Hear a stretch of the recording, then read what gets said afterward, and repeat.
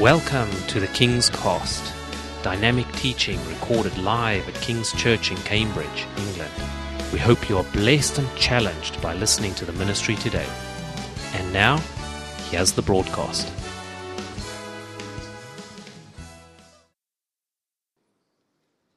How many of you got something last week? We began our Waymakers series, and we're just going to see where this goes. Next week, we have Peter Kavanagh. If some of you know Peter Kavanagh, he's going to be coming here, and he's going to be talking on one of the subjects that I've asked him to speak on next week to continue with this series. And so I'm looking forward to what Peter's going to bring next week. I encourage you, Peter, if you don't know who Peter is, Peter used to come here, and he was the pastor before me. Great man of God. He's studying in London at the moment at the London School of Theology, but he's a great man of God. He's going to be here next week. If you want a good time, come and listen next week. That is for our next session. But if you've been here so far, you will have been hearing that I've been talking on the subject of waymakers. Many of us know God as a waymaker. We love to sing the song, Waymaker, Miracle Worker. You know, the fact that God, in our circumstances, knows a way out and He can help us. And that's all true. It's true that God can help us. It's true that God makes a way where there seems to be no way. But there's sometimes in our lives, I think we can get ourselves in a position where we almost rely too much on God and do nothing ourselves in our lives. And we actually wait for Him to make a way when actually He's saying, I need you to make some way, make some room in your life for me so that I can work through you. Sometimes there can be a blockage in us that God is saying, until you make a way for me. And we looked at this last week on the subject of, the title was Making Room for More. In other words, God wants us to make room for more of Him. We looked at John chapter 1, verse 23, the idea that John the Baptist was a way maker. He makes a way for more. He makes a way in the desert for Jesus to come. Amen? And when He comes, He steps aside. He steps down from His ministry as Jesus increases. How many of you want Jesus to increase in your life? Then you can't wait for Him to do something. You've got to say, God, I'm going to make room. There's things and adjustments I need to make this year. I need to be a way maker in order for you to make a way in my life. And so I want to encourage you that it's not always God's job to do everything. We're called as Christians to live the Christian life is not sit back, relax, and wait, but it's actually to believe God to do things. The Bible is full of waymakers, and last week we particularly focused on just at the beginning as I laid the foundation for the series. We looked at John the Baptist, but the Bible's full of waymakers. Amen. It's full of people all the way through who paved the way for Jesus to come. You know, you read the Bible from the beginning to the end, you'll realize that men and women of God were used all the way through to pave the way for the Messiah to come. How many of you know that you are part of that plan today? You are part of the paving of the way for what God is going to do. And how many of you know Jesus is returning again soon? So we're part of that plan towards the return of Jesus. Before we come to Hebrews chapter 12, I just want to remind you of Hebrews chapter 11. Because I'm not going to read it because it's something you want to go away and read yourself. But it's sometimes referred to as not the hall of fame, but the hall of faith. So it describes and lists many waymakers. But if you read it, you'll find that some of them, it says, were cut in half. Some of them had to go through terrible things as a waymaker. If you want to make ways for God, you're going to find sometimes the enemy you're a hot target for the enemy. So if you want to be the waymaker, then you're going to have to get ready for the things and challenges in your life. And Hebrews chapter 11 lists many people who gave their life. It talks about them operating by faith. And so what we see here is this whole list. And in verse 39, it should come up on the screen. It says, in verse 11, it says, these were all commended for their faith, yet none of them received what had been promised. Wow. Since God, listen to this, verse 40. Since God had planned something better for us, so that only together with us would they be made perfect. Wow. What does that tell you? Before we even read Hebrews 12, Hebrews 11, the list of this hall of faith, these great characters that it mentions through the Bible, it gets to this verse in verse 40, and it talks about you and me. In other words, we are included in this. In fact, it says this. It says that it plans something better for us so that only together with us, they, the ones in Hebrews 11, this list of people would be made perfect. How many of you know what you've seen when you gave your life to Jesus? And if you haven't today, I encourage you, give your life to Jesus. But when you gave your life to Jesus, what you saw in your life was the fulfillment of something that all those people listed who were waymakers never saw and would love to see. Wow. So the next time you come to church and you think, my life's not too good at the moment, I'm not too happy with this, I want to encourage you today, read Hebrews chapter 11, see what those waymakers went through, see the things that they did in their life for you today to receive the grace of God. Wow. I'm so excited today that I fall into that verse 40 because there's hope for me. There is a plan and a purpose for me. And I want to tell you today, we looked last week at that whole idea in Matthew chapter 21 that Jesus uses people. He uses donkeys. Come on. He uses donkeys to do things. And I said it last week. If he used a donkey to ride into Jerusalem and it had a purpose to fulfill Zechariah 9, verse 9, if it had a purpose, then if he had a destiny, that little donkey, then you do. You have a part to play in this plan that God has for every believer. So how do we respond to Hebrews chapter 11 when it lists this whole of waymakers and then it tells us that we're part of this and actually together with them it makes it perfect because it's the fulfillment of what Jesus did. Hebrews chapter 12, we're going to read it. We're there. Verse 1. Therefore, in other words, therefore, because of Hebrews chapter 11, what you've just read, which I hope you're going to read later on, therefore, since we are surrounded by such a great cloud of witnesses, let us throw off everything that hinders and the sin that so easily entangles. Let us run with perseverance the race marked out for us, fixing our eyes on Jesus, the pioneer and perfecter of faith. For the joy set before him, he endured the cross, scorning its shame, and sat down at the right hand of the throne of God. Consider him, that's Jesus, who endured such opposition from sinners, so that you will not grow weary and lose heart. In your struggle against sin, you have not yet resisted to the point of shedding your blood. And have you completely forgotten this word of encouragement that addresses you as a father addresses his son?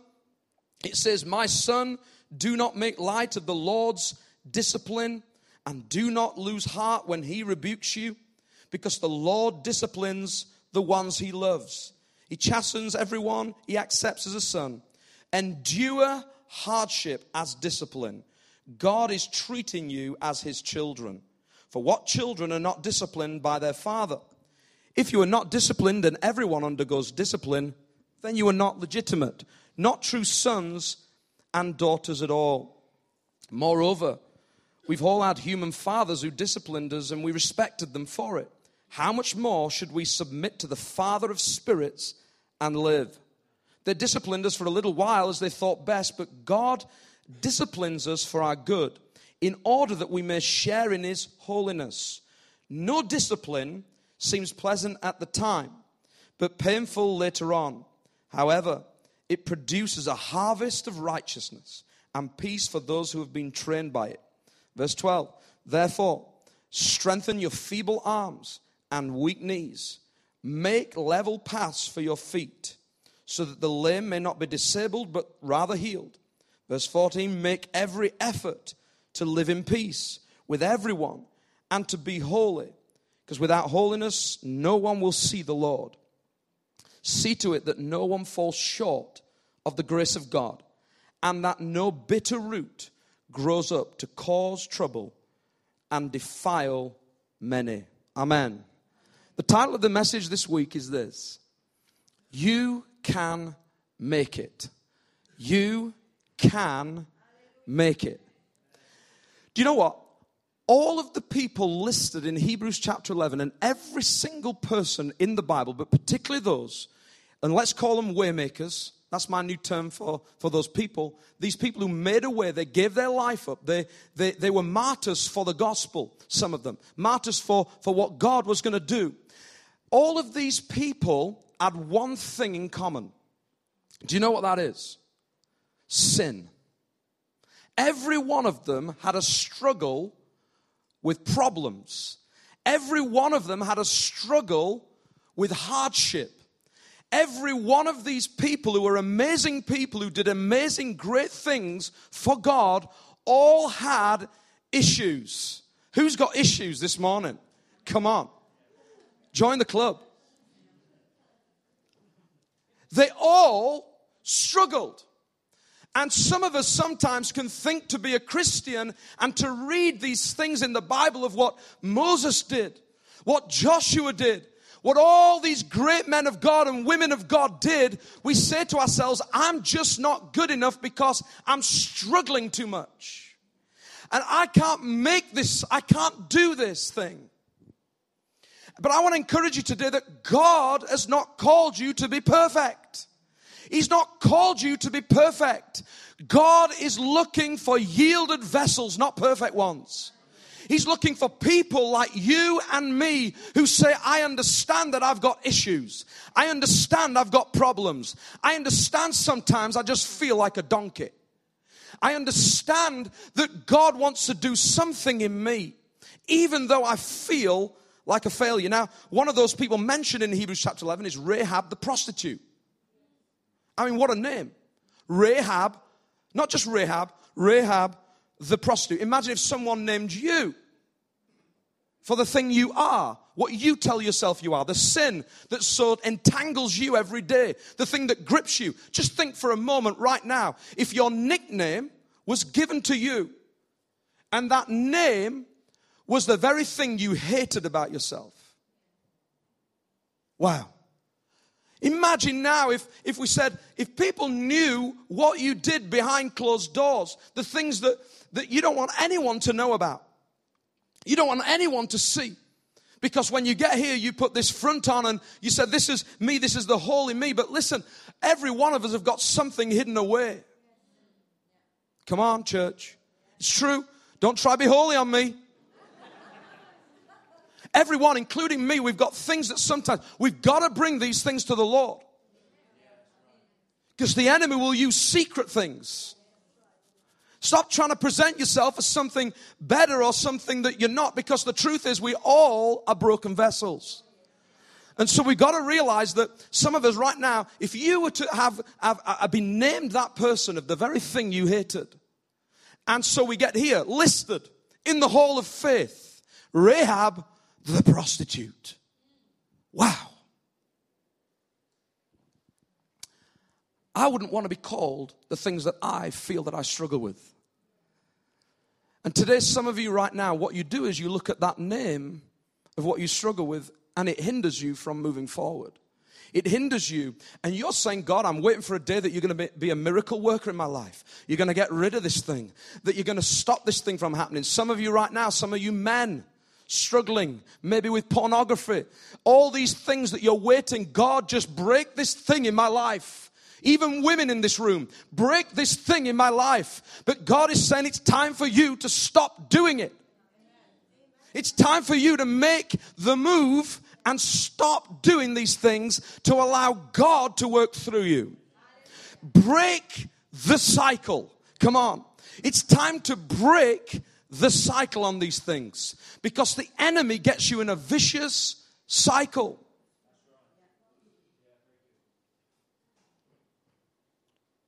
Hebrews chapter 11 is not the one, the chapter before, it's not a trophy of celebration. I'll tell you what it is. It's a baton of release of continuation. It's not a trophy that says it ends there and then it's not for you. Listen to me today.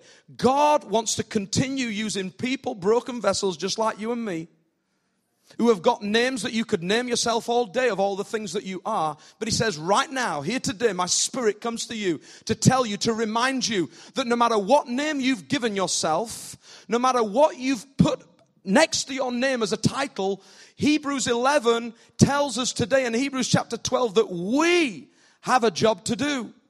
We're surrounded by a cloud of witnesses. Why? To take the baton to move on. Do you know what? Hebrews 11, it tells us what they were, who they were, that we're included. Then I'll tell you what Hebrews chapter 12 is. It's the instruction manual of how to do it. That's what it is. Hebrews 11 tells you who they are, what they did. Hebrews 12 tells you how to do it. It's the instruction manual. How many of you want an instruction manual that tells you the problems in life, the things you're going to face? How many of you want an honest view? It's a debrief of their life.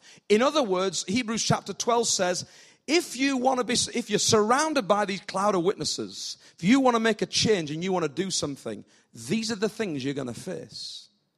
So we got to look at what that says for our lives. Number one is this. We have to make our move. Make our move. It's time for you to make your move for God. He says this, therefore, since we are surrounded by such a great cloud of witnesses, let us throw off everything that hinders and the sin that so easily entangles. And let us run with perseverance the race marked out for us. Do you realize you've got a race marked out for you? God is not running the race for you. He's marked it out for you. So you got to run it. I told you last week that I joined a gym and it's been a struggle. It's been a struggle. So I go in the gym and they tell me, and I said this last week, they want to give a program so they can tell you what you need to achieve. You tell them what your problem is. I got a lot of issues. I was there a while. Here's the issues. And then they can tell you what to do. They can mark out the race for you. I've not really got into this yet. I thought I'd just ease myself in. So I've just been easing myself in and observing others. It's interesting observing. I could spend all day there observing people. Observing, how do they do that? I mean, some of the machines, I've got no idea how to use them. I just make it up as I go along. You know, when you don't know how to use something, you just act confident. That's all you do. The worst thing is if you sat the wrong way on it. I'm learning. I'll be a pro in 6 months. And so I went in the other day and I was on the rowing machine. And I was rowing away and I was tired and I felt like giving up. I was enduring hardship. I was focused. And then I got someone next to me. And then all of a sudden a couple came in and there were a few rowing machines up from me and they weren't just a couple, they had another person with them. And they had a personal trainer. And I thought, how have you got that person? And this person stood next to them. And while they were both on the rowing machine, every time that they felt like quitting, the person said, come on. And I thought, well, I haven't paid for that person, so I'm just going to listen as well. It's cheap. Wherever they go, I'll just follow them. And I'll just use that voice to keep me going. And at one point, I was on a weights bench thing, and they were there, and this lady was picking up some weights, and she looked like she was struggling. You know, she looked like she was struggling with these weights, and as she picked them up and she's doing these few exercises, the person said, this personal trainer, and he's got all this gear on, he looks like he's a cloud, he's a witness, he's been there, he's done it. He's spent years doing this. She's struggling. And do you know what he said? I couldn't believe it. I thought, I don't know if I want to come to this gym anymore. He said to her, I know it feels like you're coughing everything up. And you feel like you're going to be sick. But just keep going. I know what it feels like. I've been doing this 2 years. I'm like, what? Is this really what we need to be doing? Feeling sick? And I realized something.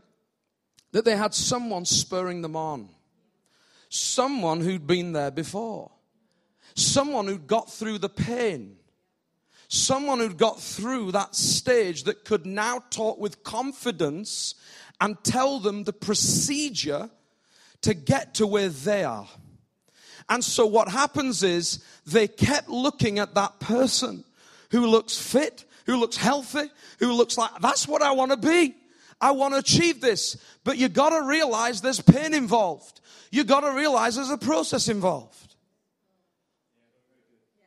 You see, one of the biggest problems I've found in going to the gym is I count every single calorie now. I mean, I go on the running machine, 15 minutes, and I look, and I brought it in today because this has been staring at me all week.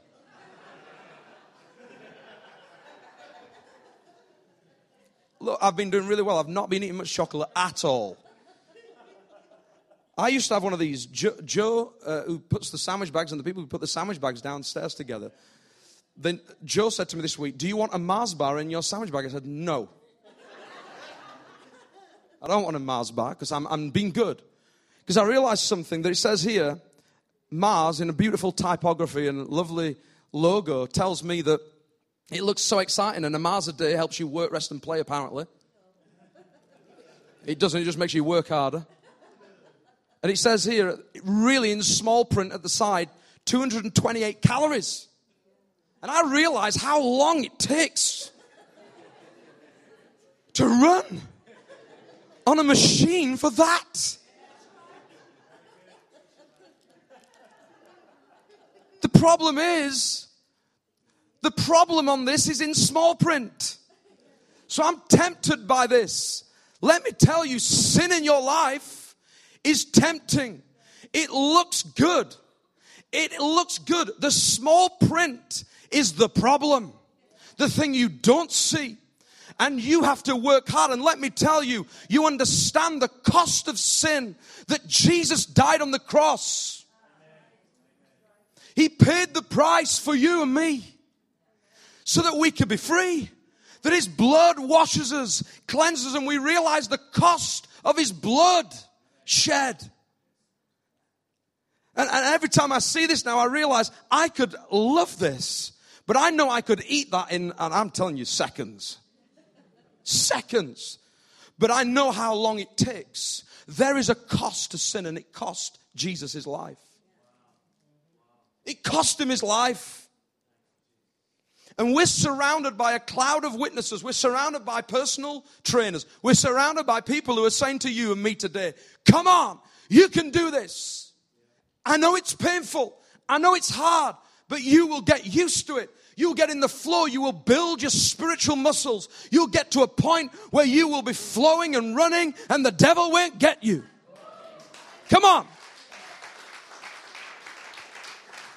It's the early stages that are the problem.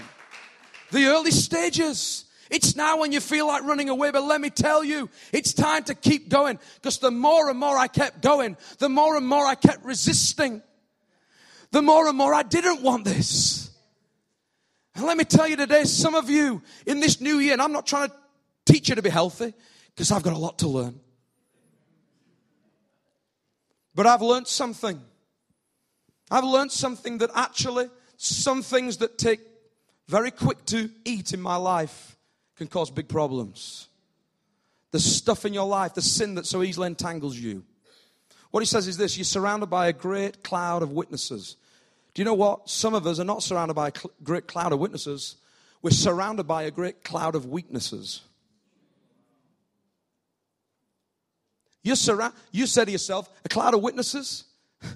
I've got too much of a cloud over me of weaknesses. I can't move anywhere.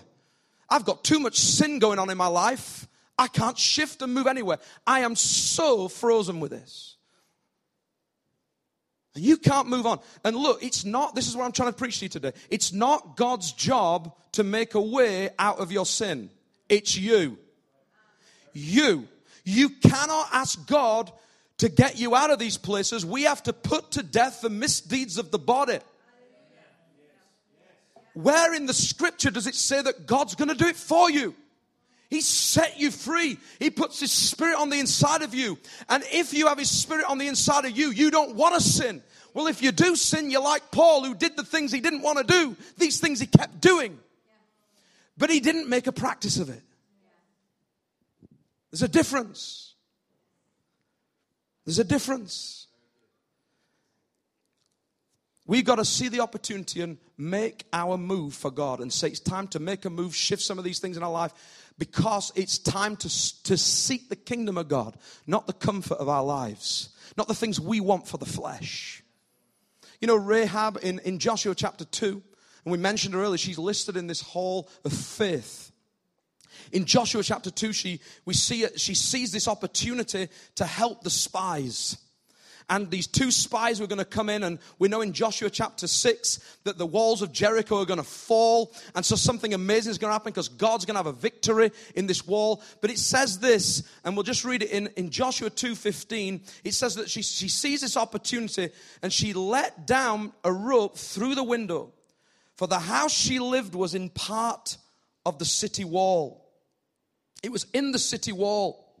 In fact, in Joshua 2 verse 9, she said to the spies this, she said, all the inhabitants of the land are faint-hearted because of you. This woman who was a prostitute, she had a label. She was labeled a sinner, yet is mentioned in Hebrews chapter 11. She sees an opportunity to help God's people.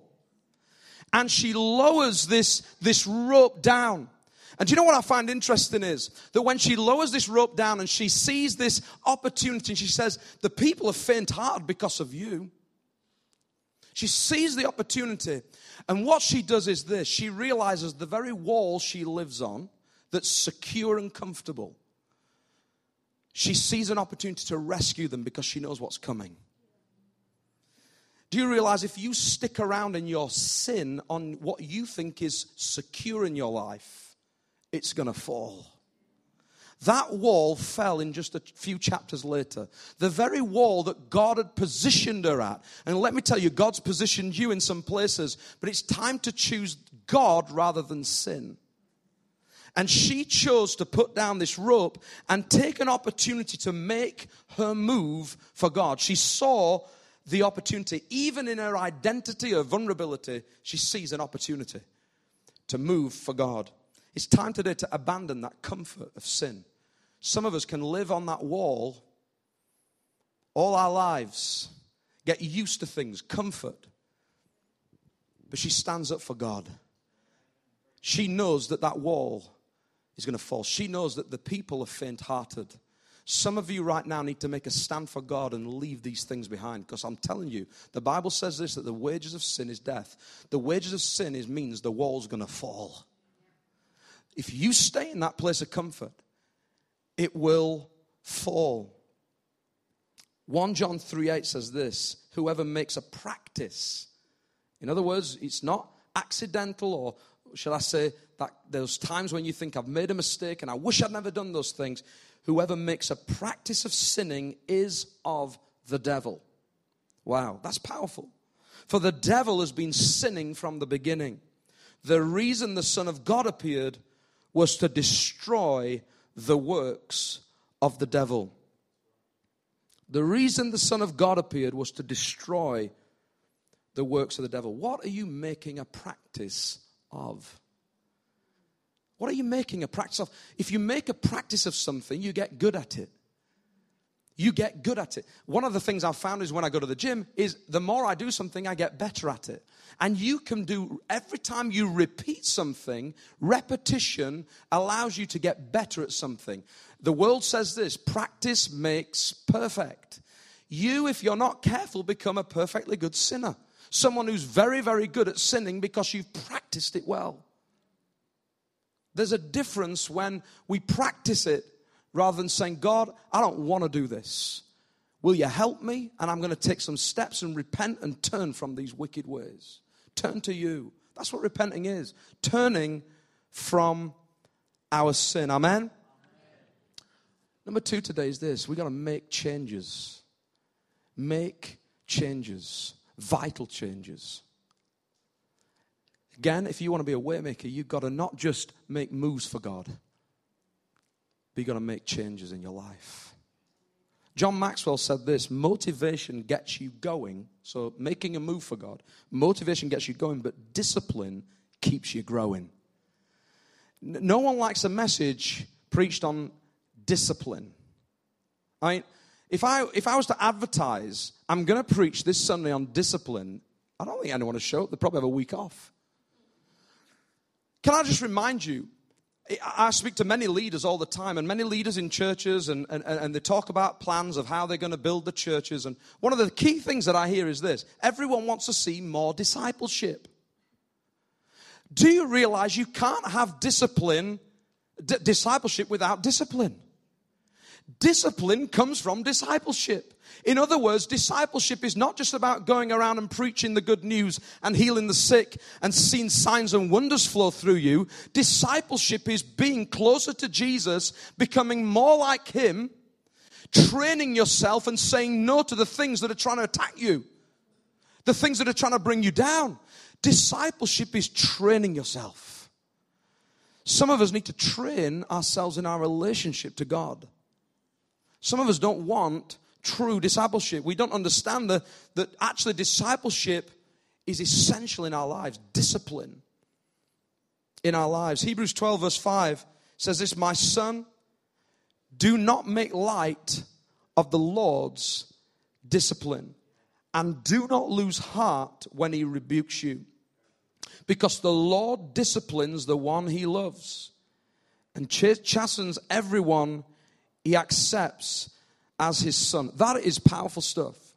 I mean, I know as a father what it means to discipline my kids.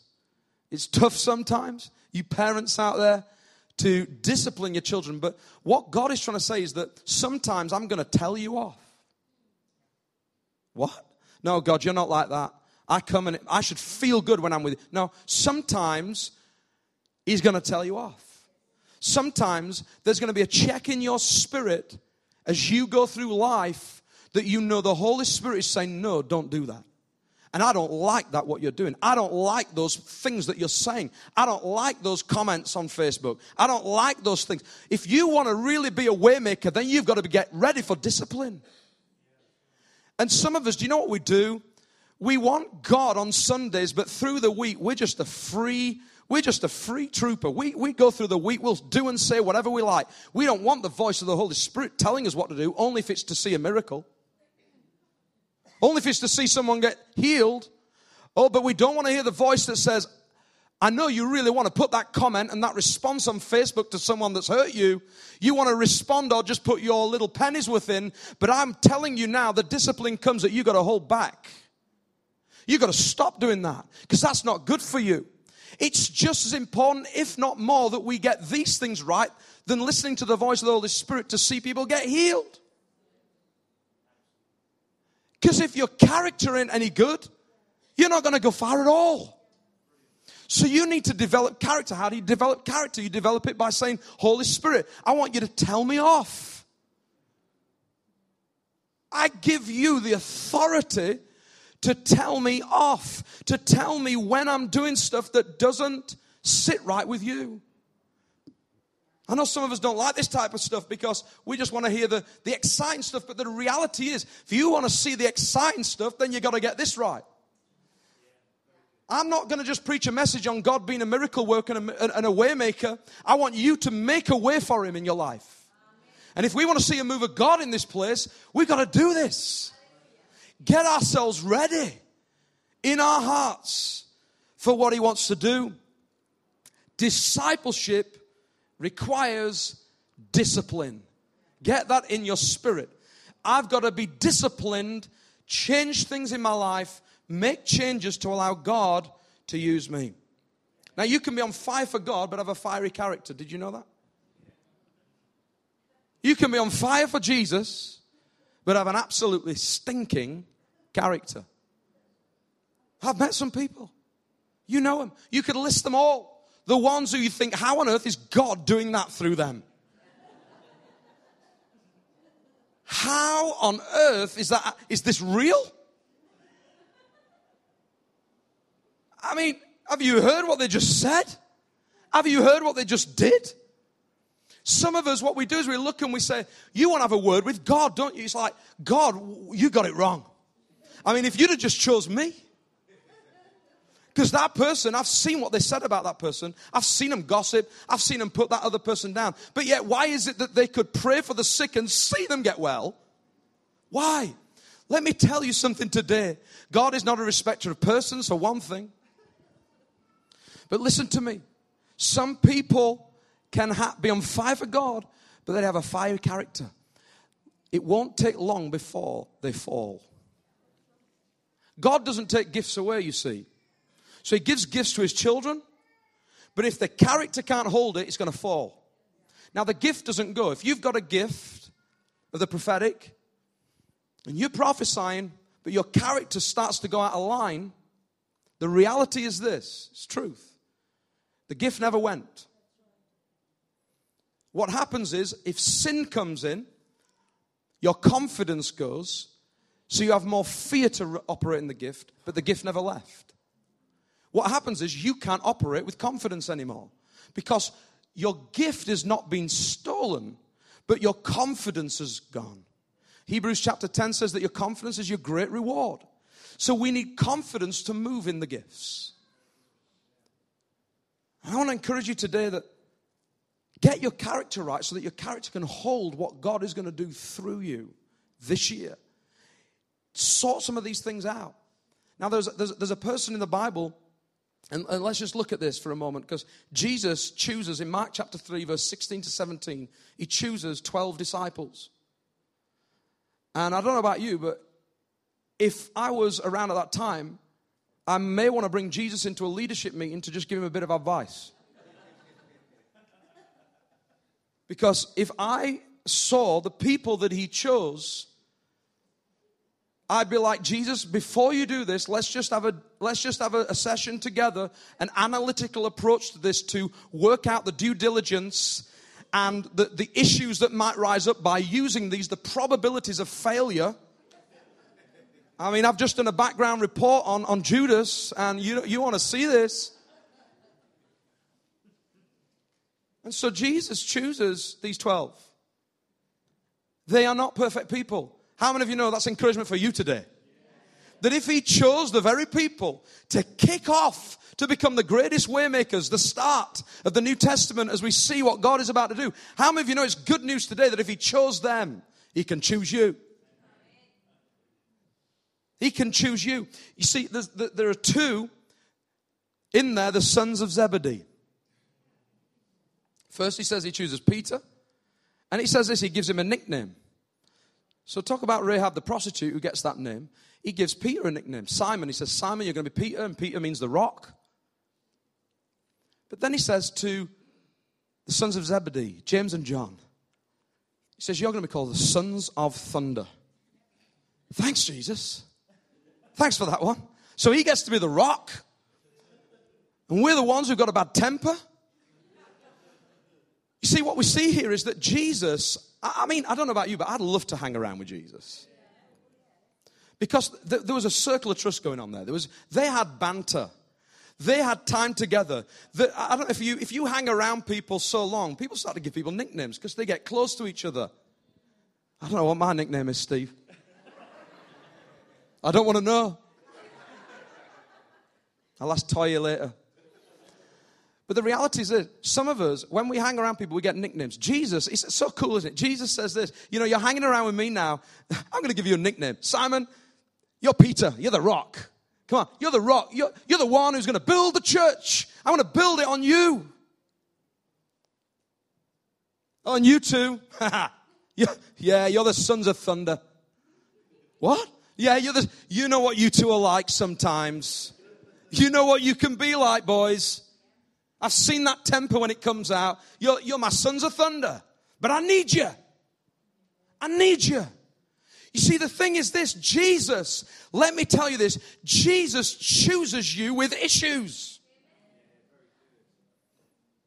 He chooses you with issues. If you want a hashtag today, say, I'm chosen with issues. Come on. Everyone loves these hashtags. I'm chosen with issues. I've got issues, but I'm chosen. Watch this.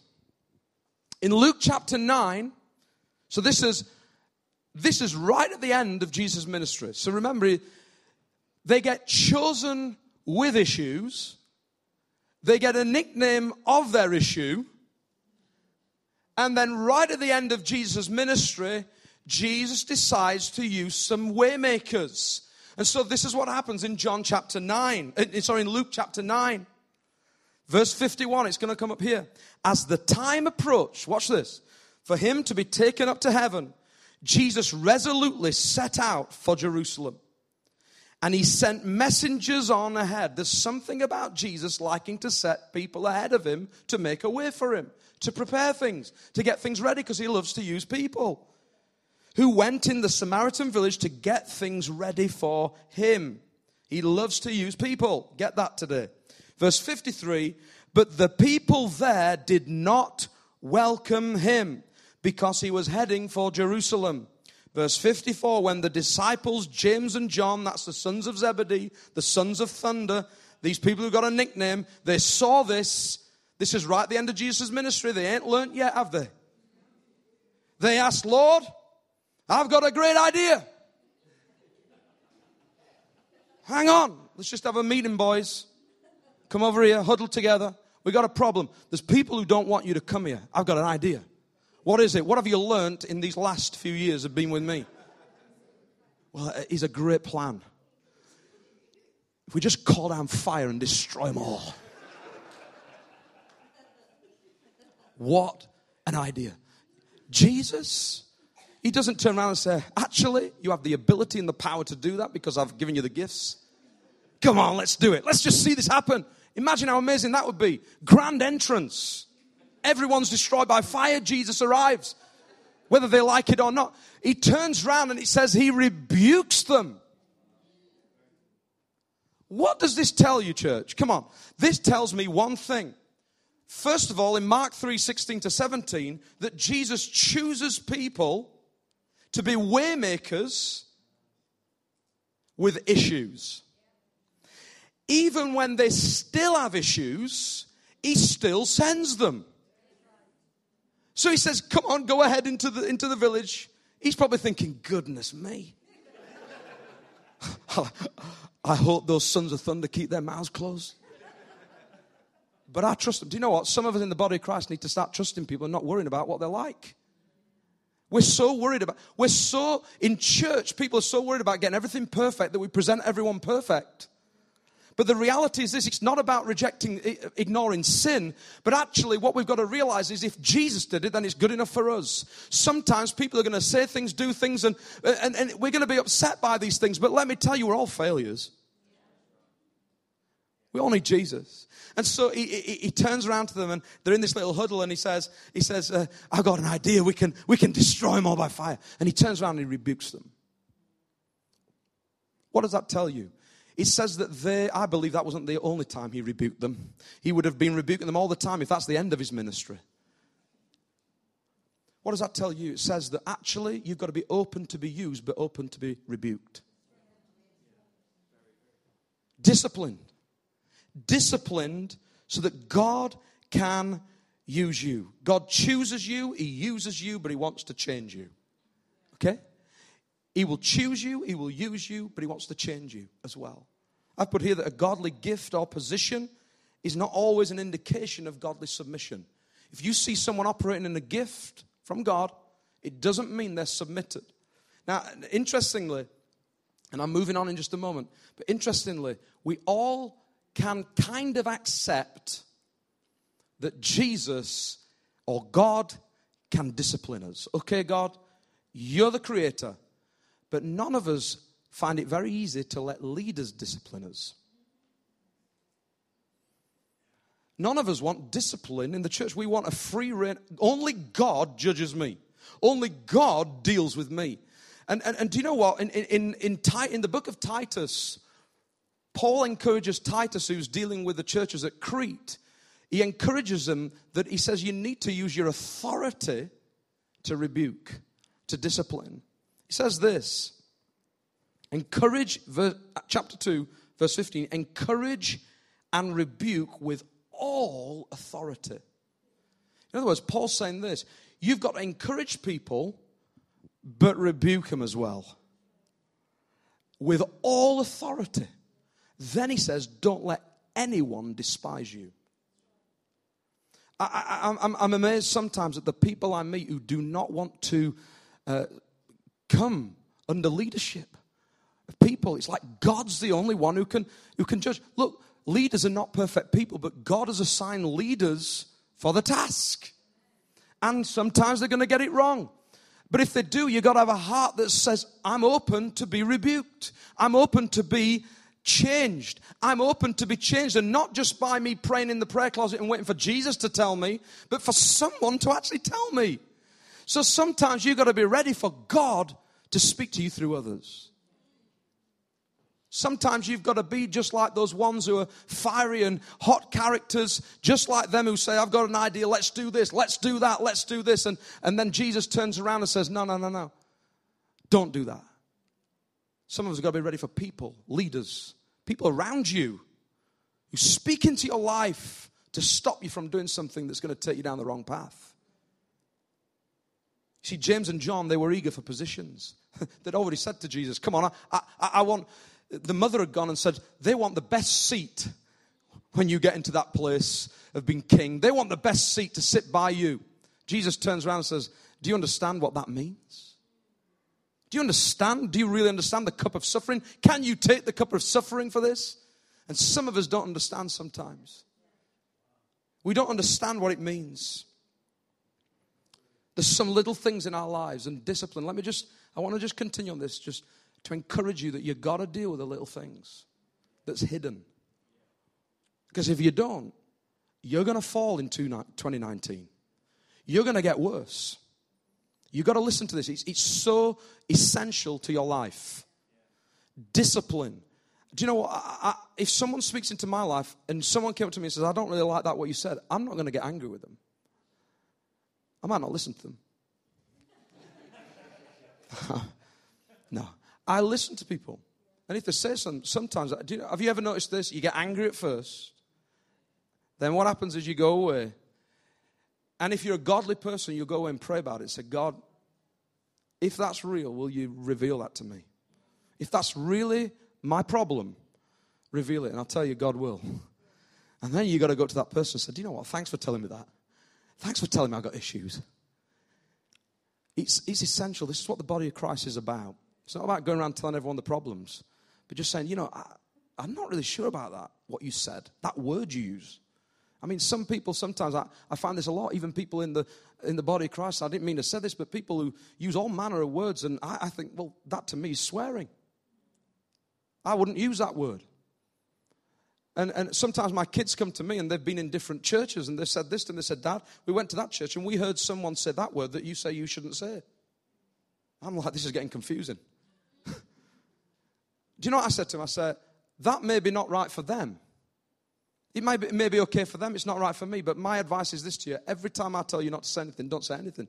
Just don't say it. You don't need to use these words. And so some of us, we've got different problems with regions and countries. But I want to encourage you, protect your mouth. Just watch what you're saying.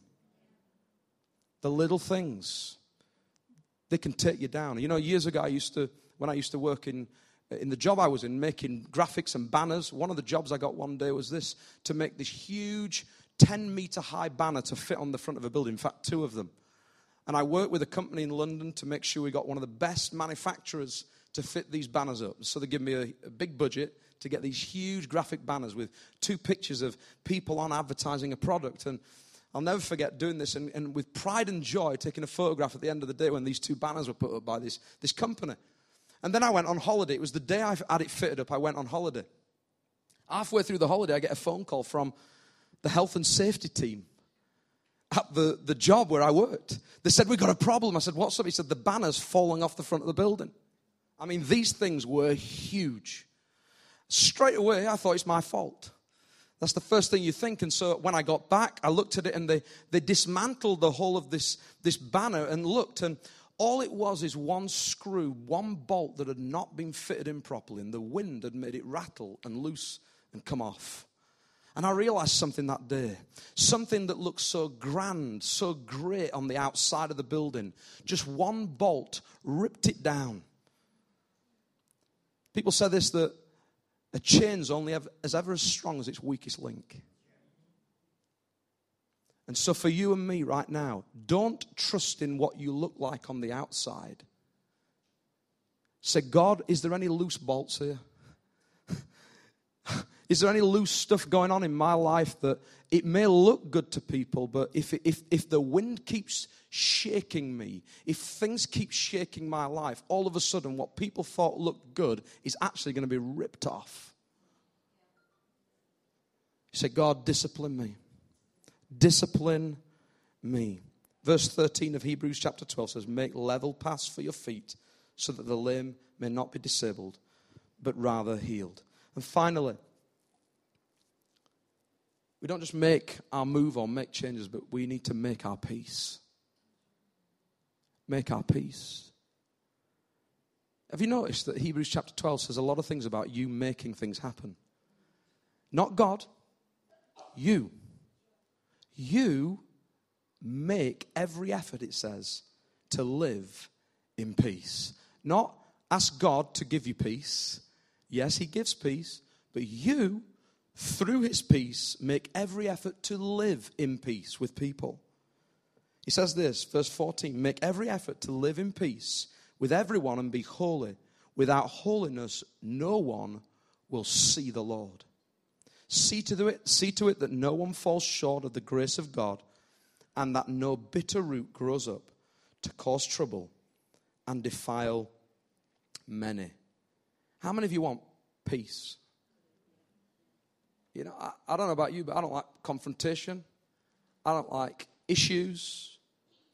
But he says, make every effort. Do you know what? As the body of Christ, in the unity of what God's doing at the moment, the very thing that God pours his blessing out upon is unity.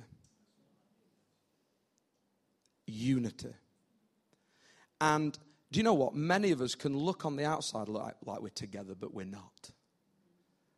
And what happens is you operate in false peace. You operate in false peace.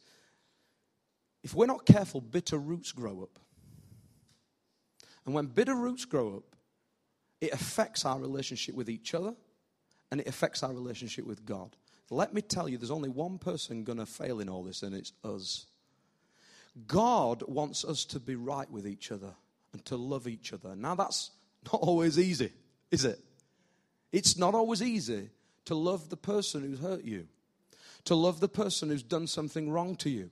But I want to encourage you today, you've got to make every effort to live in peace. You've got to make every effort to live in peace. You know, the other night I was laid in bed and I was sleeping peacefully. And at 3 o'clock in the morning, all of a sudden, an alarm goes off. So I jump out of bed and I ran to the front of the window and I looked out and I couldn't tell where the alarm was going off. Then all of a sudden the kids start shouting to me, Dad, what's that noise? I'm saying, I don't know. Then I realized it was in our house.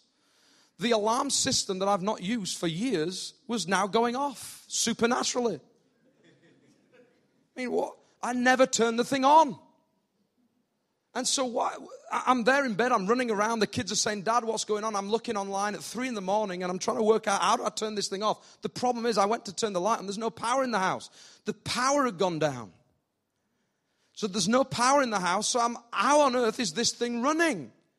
Then I realized as I searched online, it said that if your battery's failed, then it will go into an override and it will use another little battery for the siren. And so you can't stop it until the power comes back on. And so I'm running around the house. The kids are shouting at me saying, Dad, when are you going to stop this thing? And peace was not in the house. Let me tell you. It was carnage. Till eventually, all of a sudden, I'm running around. I'm looking on Google, trying to find the answers, typing in the product. And I'm trying to do this in the dark, trying to work out what the problem is. How do I shut this thing off? The neighbors next door are listening to this. And as I'm doing this, all of a sudden, the lights came on and the power came back on.